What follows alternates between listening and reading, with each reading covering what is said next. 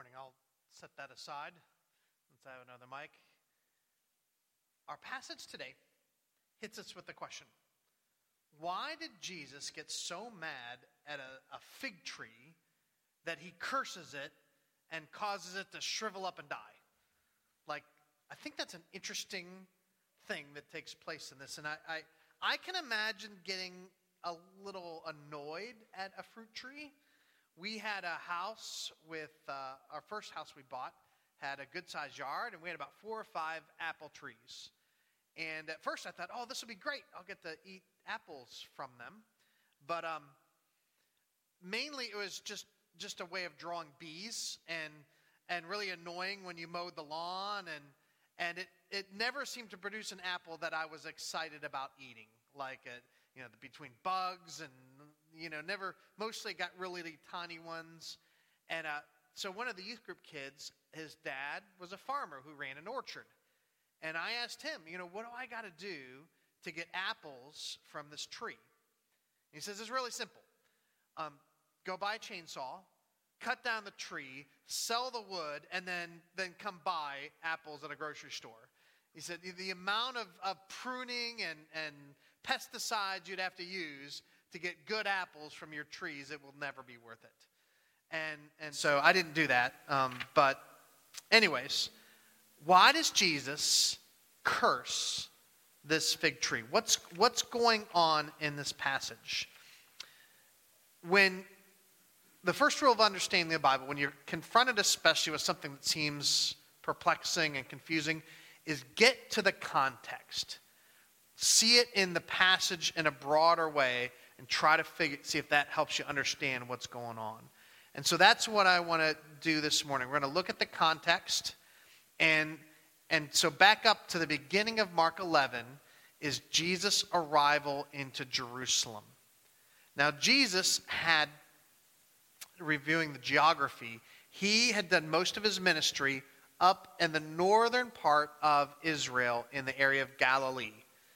Nazareth was up there, and so you always hear him talk about the Sea of Galilee and on the boats. That's about 80 to 100 miles from Jerusalem in the south. And most of his time was up there in the north. And in fact, in Mark, this is the only time it talks about him coming to Jerusalem. But we do know from the other Gospels, they had come down to Jerusalem a few times before. But this arrival is different. When Jesus arrives and he's coming for the Passover feast, he arrives in a way that's making a statement.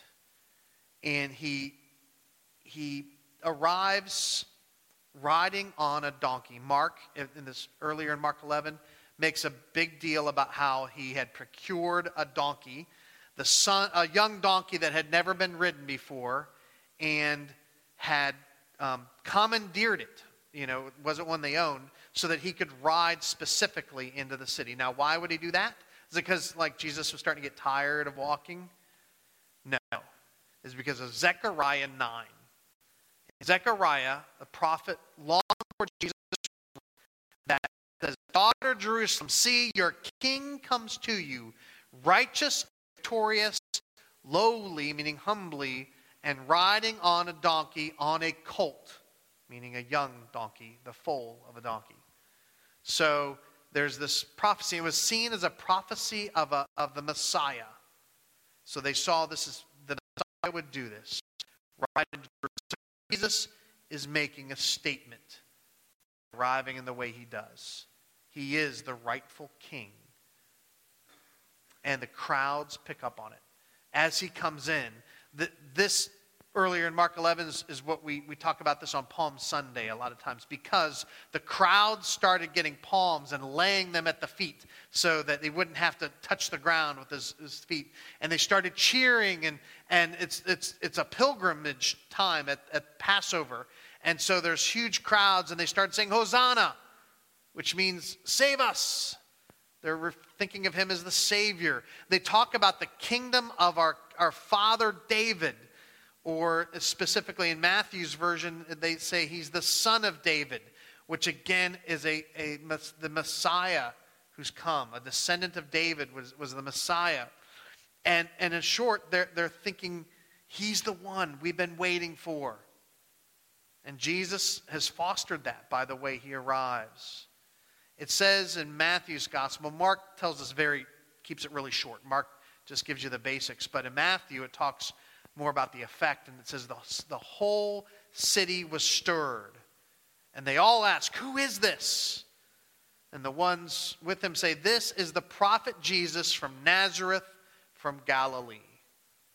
So that happens on this Palm Sunday. And what does Jesus do immediately? It says he goes to the temple. And it says he begins to look around, seeing all that's taking place at the temple. He surveys the scene, right? He's checking it out, but it's already late in the day. So he doesn't stay there.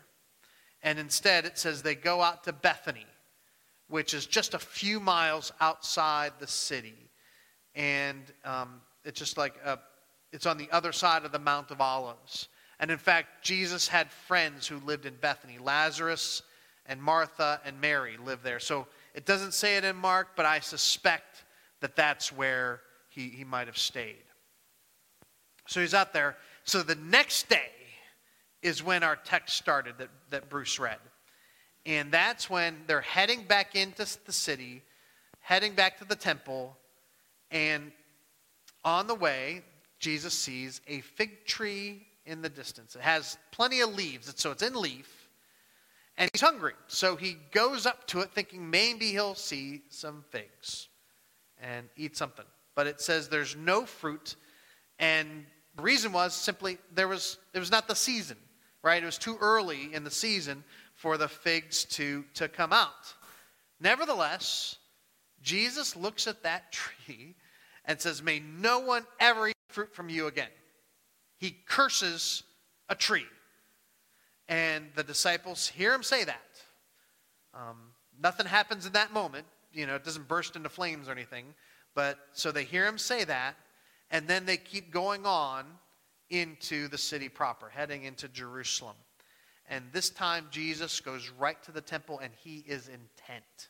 He came with a plan in mind. And it says he begins to overturn the tables of all the money changers that they saw the last time they were there. And he starts to drive out those who are selling animals and to get them out of the temple courtyard.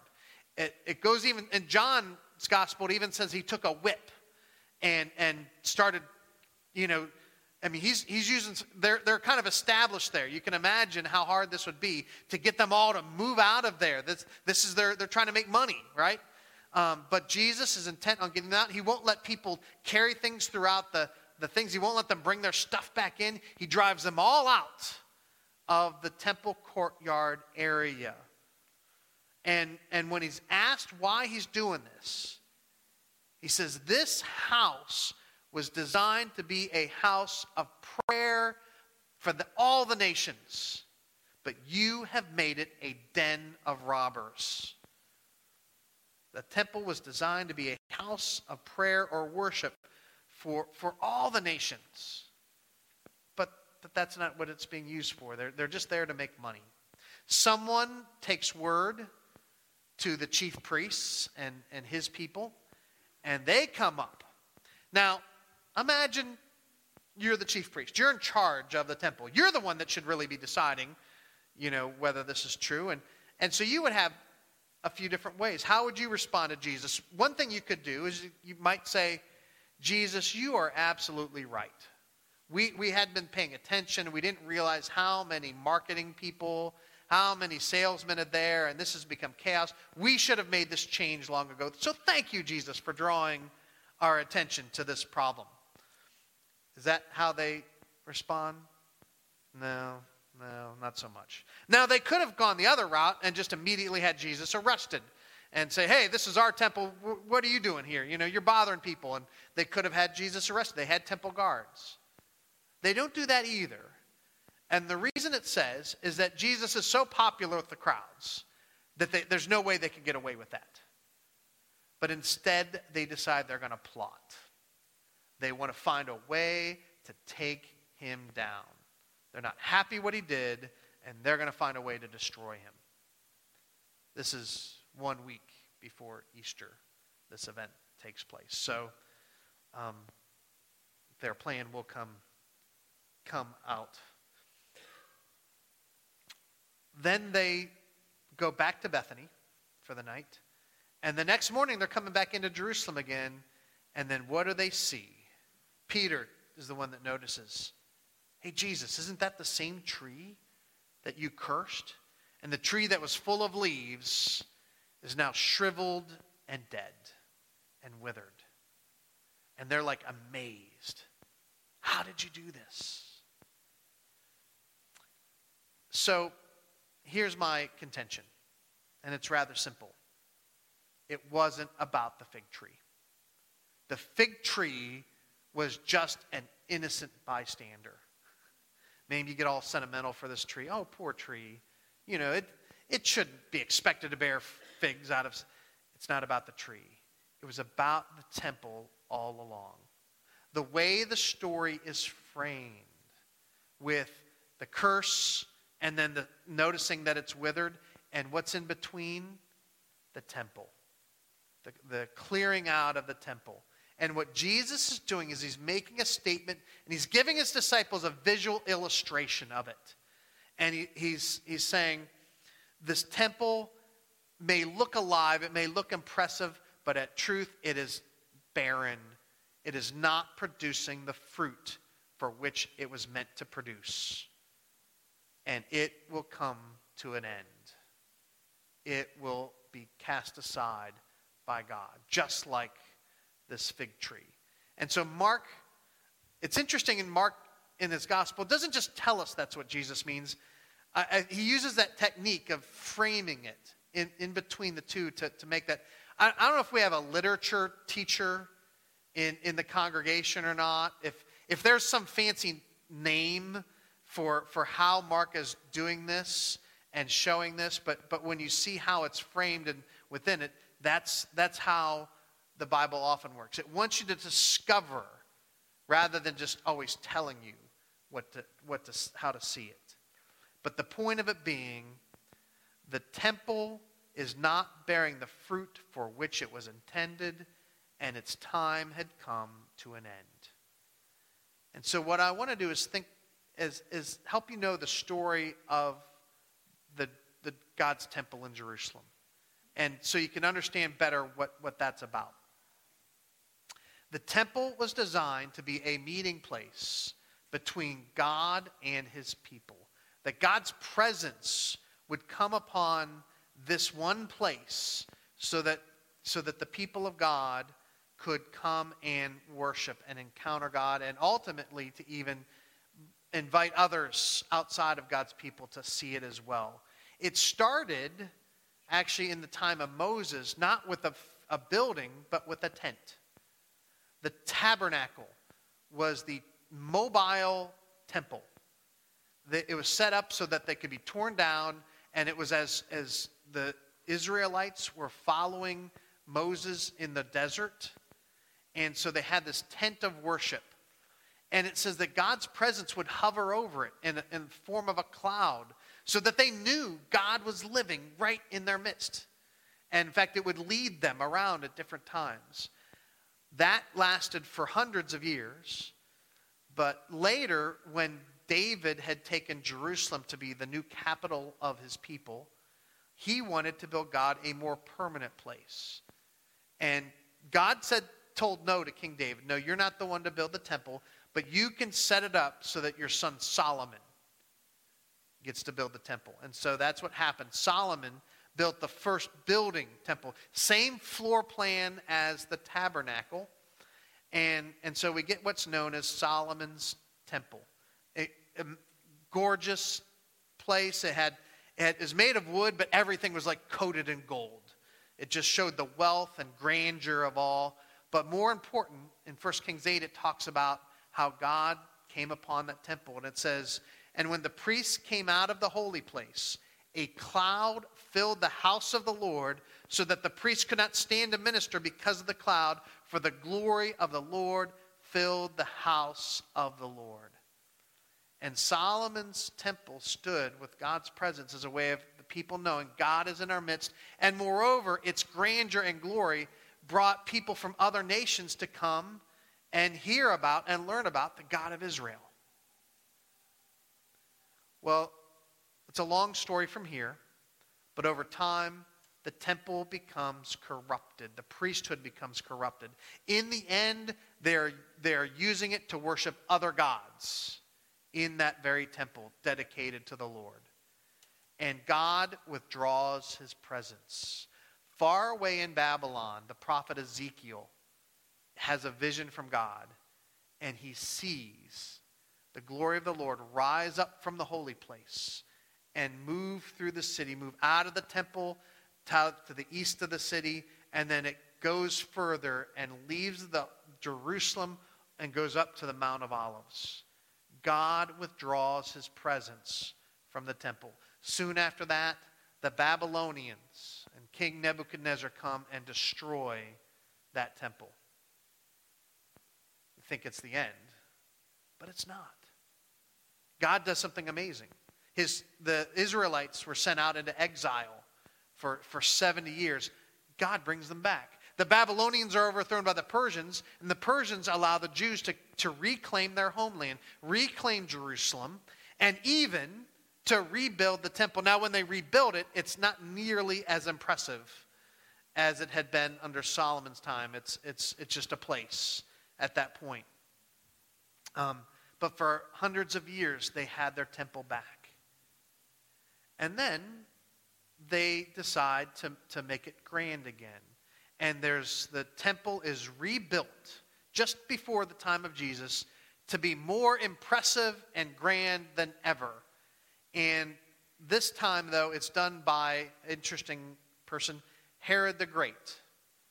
And he was the evil king who tried to kill baby Jesus, if you know the Christmas story.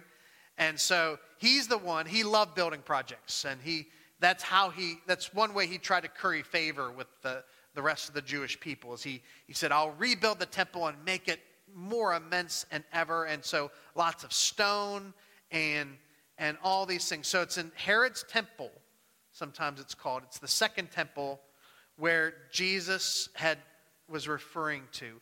And it had a different floor plan than the old temple. It had a separate courtyard for the Gentiles, the non-Jews, for the other people from other nations. There's also a separate courtyard for the women. So only the men were allowed to go into the main temple area. So where do you think all the money changers and all those with those noisy, smelly animals were in? Do you think they're in the main part where the Jewish men can go worship? They were almost certainly in the the courtyard of the Gentiles. The courtyard, the one place where non-Jews were allowed to go, they filled that up with all the people selling stuff, all the animals trampling things, and all the stuff that goes with the animals who trample things. The one place that someone who was curious about God, the Lord, could come and see him, they made their place full of chaos, noise, mess, smell. That's what Jesus saw when he surveyed the scene. And that's what Jesus came to put an end to and to try to undo. The religious leaders, the high priest, the Jews had the purpose of bearing the light of the glory of God to the nations.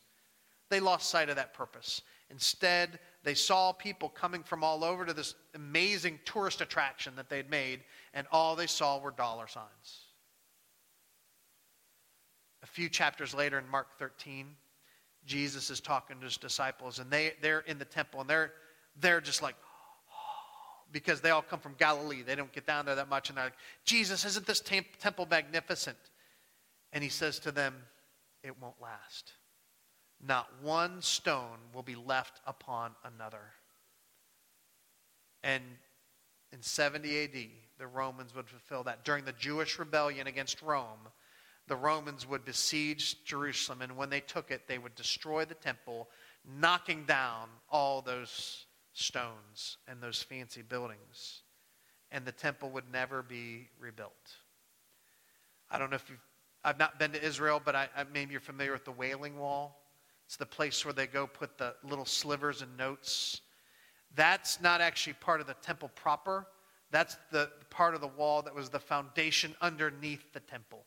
That's all that's left. And do you know what's on the Temple Mount itself? A mosque. Interesting. What does God have in mind yet?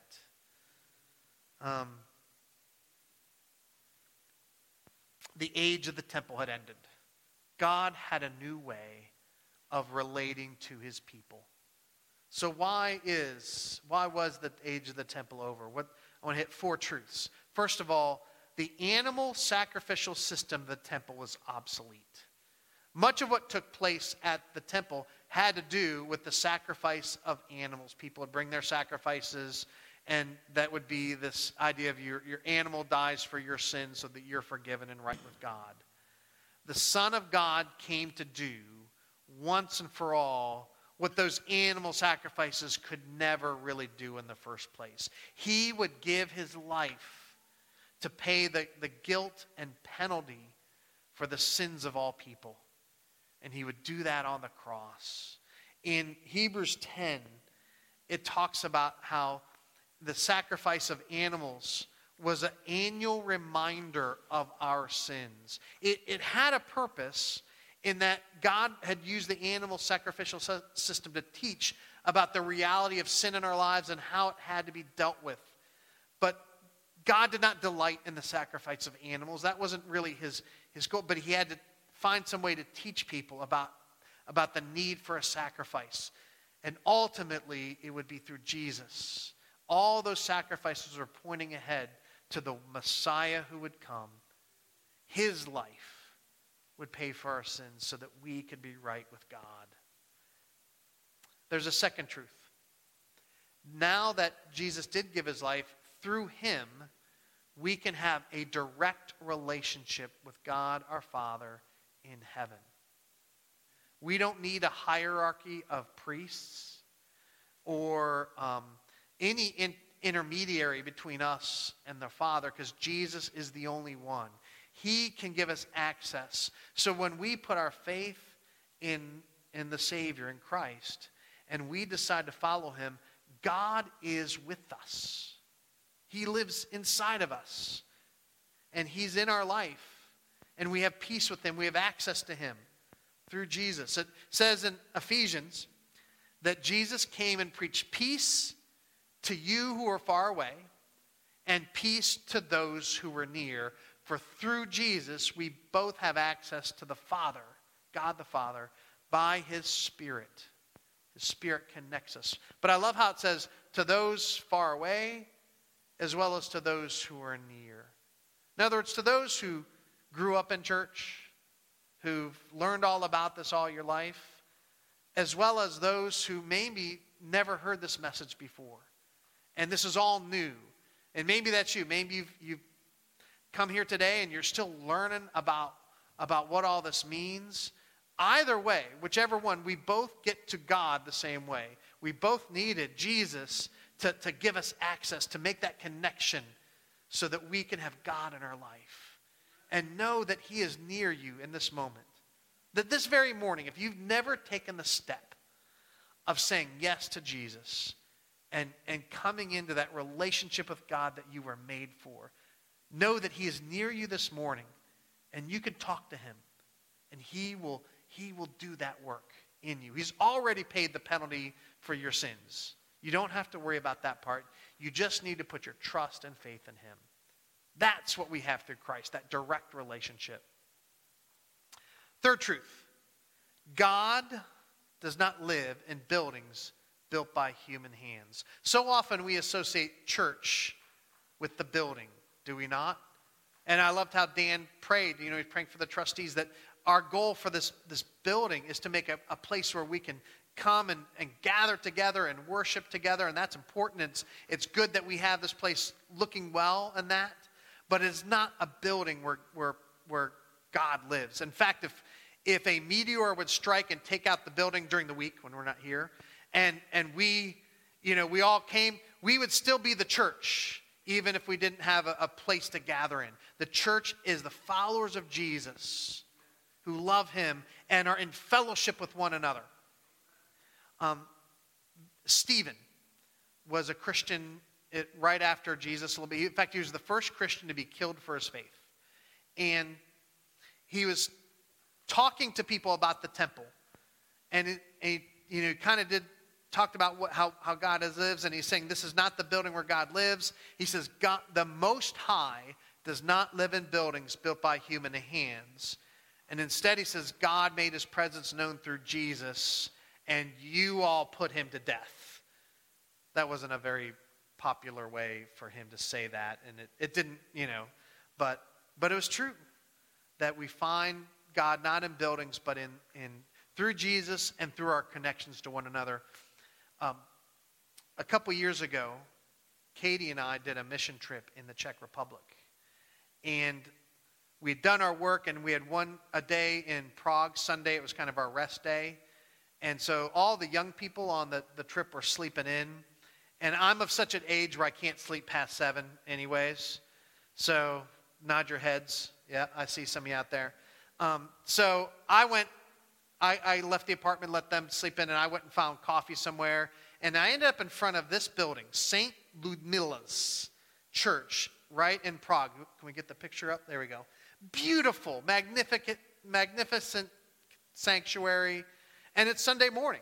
So I was sitting on a bench out front, drinking coffee with my Bible, and I watched as person after person went up to that front door. You can see it right there, and it was locked. It was closed. No one came. No one. And so I just kept watching people, and I wondered, what's going on? So I was so curious, I looked it up later and found out that they took July and August off from worship.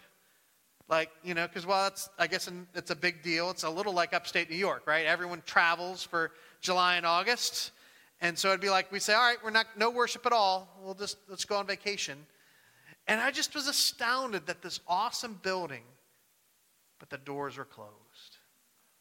God has opened the doors, not through a building, but through his people. Through people that are learning together to love God and love one another in the name of Jesus. And so that leads us to the fourth truth. God has set up church congregations as lampstands where people can find Jesus, as lights.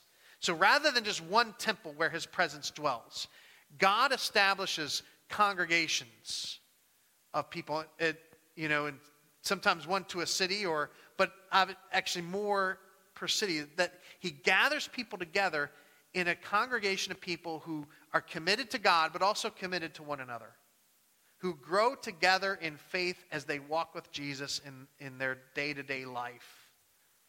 And that becomes the light in their community by which others can discover the good news of God. And that's what we do. We're called together by Jesus. And so we belong to him. We teach the scriptures, and we try to learn together how to put it into practice. We worship and sing and give our praise to God, but we do it with our doors open, so that if God is speaking to someone and wants to lead them in and be with us, the doors are open, and we have a posture of receptivity. If you're looking for a place to worship God, we invite you to be with us. We share in the sacraments and the Lord's Supper together, but we do it as an open table. You don't have to be a member of this congregation to share in the Lord's Supper. We invite you to partake and get connected to God through it. That's the intent of the lampstands, the lights that God sets up. And the question, though, is what happens when a congregation stops bearing fruit? When a congregation forgets its mission of bearing the good news of Jesus Christ in the community. When it gets so focused on the building or running its programs or making the budget that they lose their heart for God and they become obsolete. That happens in Revelation chapter 2 to a specific congregation. One of the lampstands, that's where that image comes from, is the church as a lampstand. And Jesus speaks to the church of Ephesus in Revelation 2. I encourage you to look at this later. And he says to them, I know your works. I know the good works you're doing. I know your toil. I know your endurance. I know how you got rid of a false teacher. You got your teaching straight. But there's still a problem. There's one thing I have against you. You have lost the love you had at first. It's possible for a church, even if they're doing all the right things, teaching all the right things, if they're not filled with the love of God, loving God and loving one another, to miss what God is doing, to fail to become obsolete. And Jesus says to them, repent, or I will remove your lampstand from its place. Doesn't that sound a lot like, may no one ever bear fruit from you again? So, people of God, it is vital that we not just do the right things, teach the right things. It is vital that we learn and grow together how to love God and love one another. Because He has placed us here for a purpose, to bear the light of Jesus Christ within our community. We have our mission statement on our website and different places.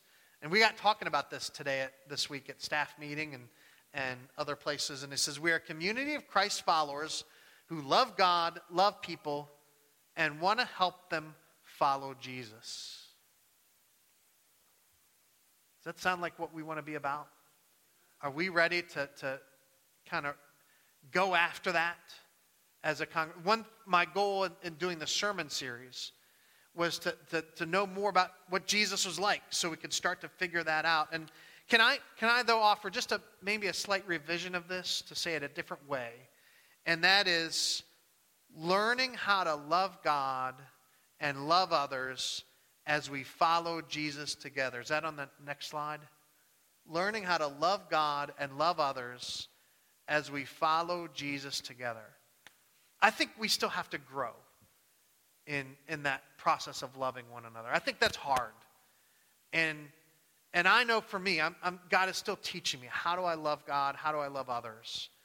And so I think part of what we do is together we're learning how to do that and put this into practice. And I think that maybe just a little simpler way to say it, learning how to love God and love others as we follow Jesus together. East Glenville Church, I challenge you, I challenge us. Can we make this what we're doing? Can we make this our purpose for how we're to operate within our community and with each other? And I want you as each individual, I want to issue one challenge to you. Would you ask Jesus to teach you how to love people, both inside and outside the church? Ask Jesus to teach you how to do it. Let me pray. Father, I believe that you have set up this congregation, this church, for your purposes. And I believe you desire that we would be a lampstand, a light in our community, a place where when people are searching for you, you can bring them here. So, Father, we ask that you would teach us how to love one another, how to love you with all our heart, soul, mind, and strength, so that we could be that lampstand in this place. We pray this in Christ's name. Amen.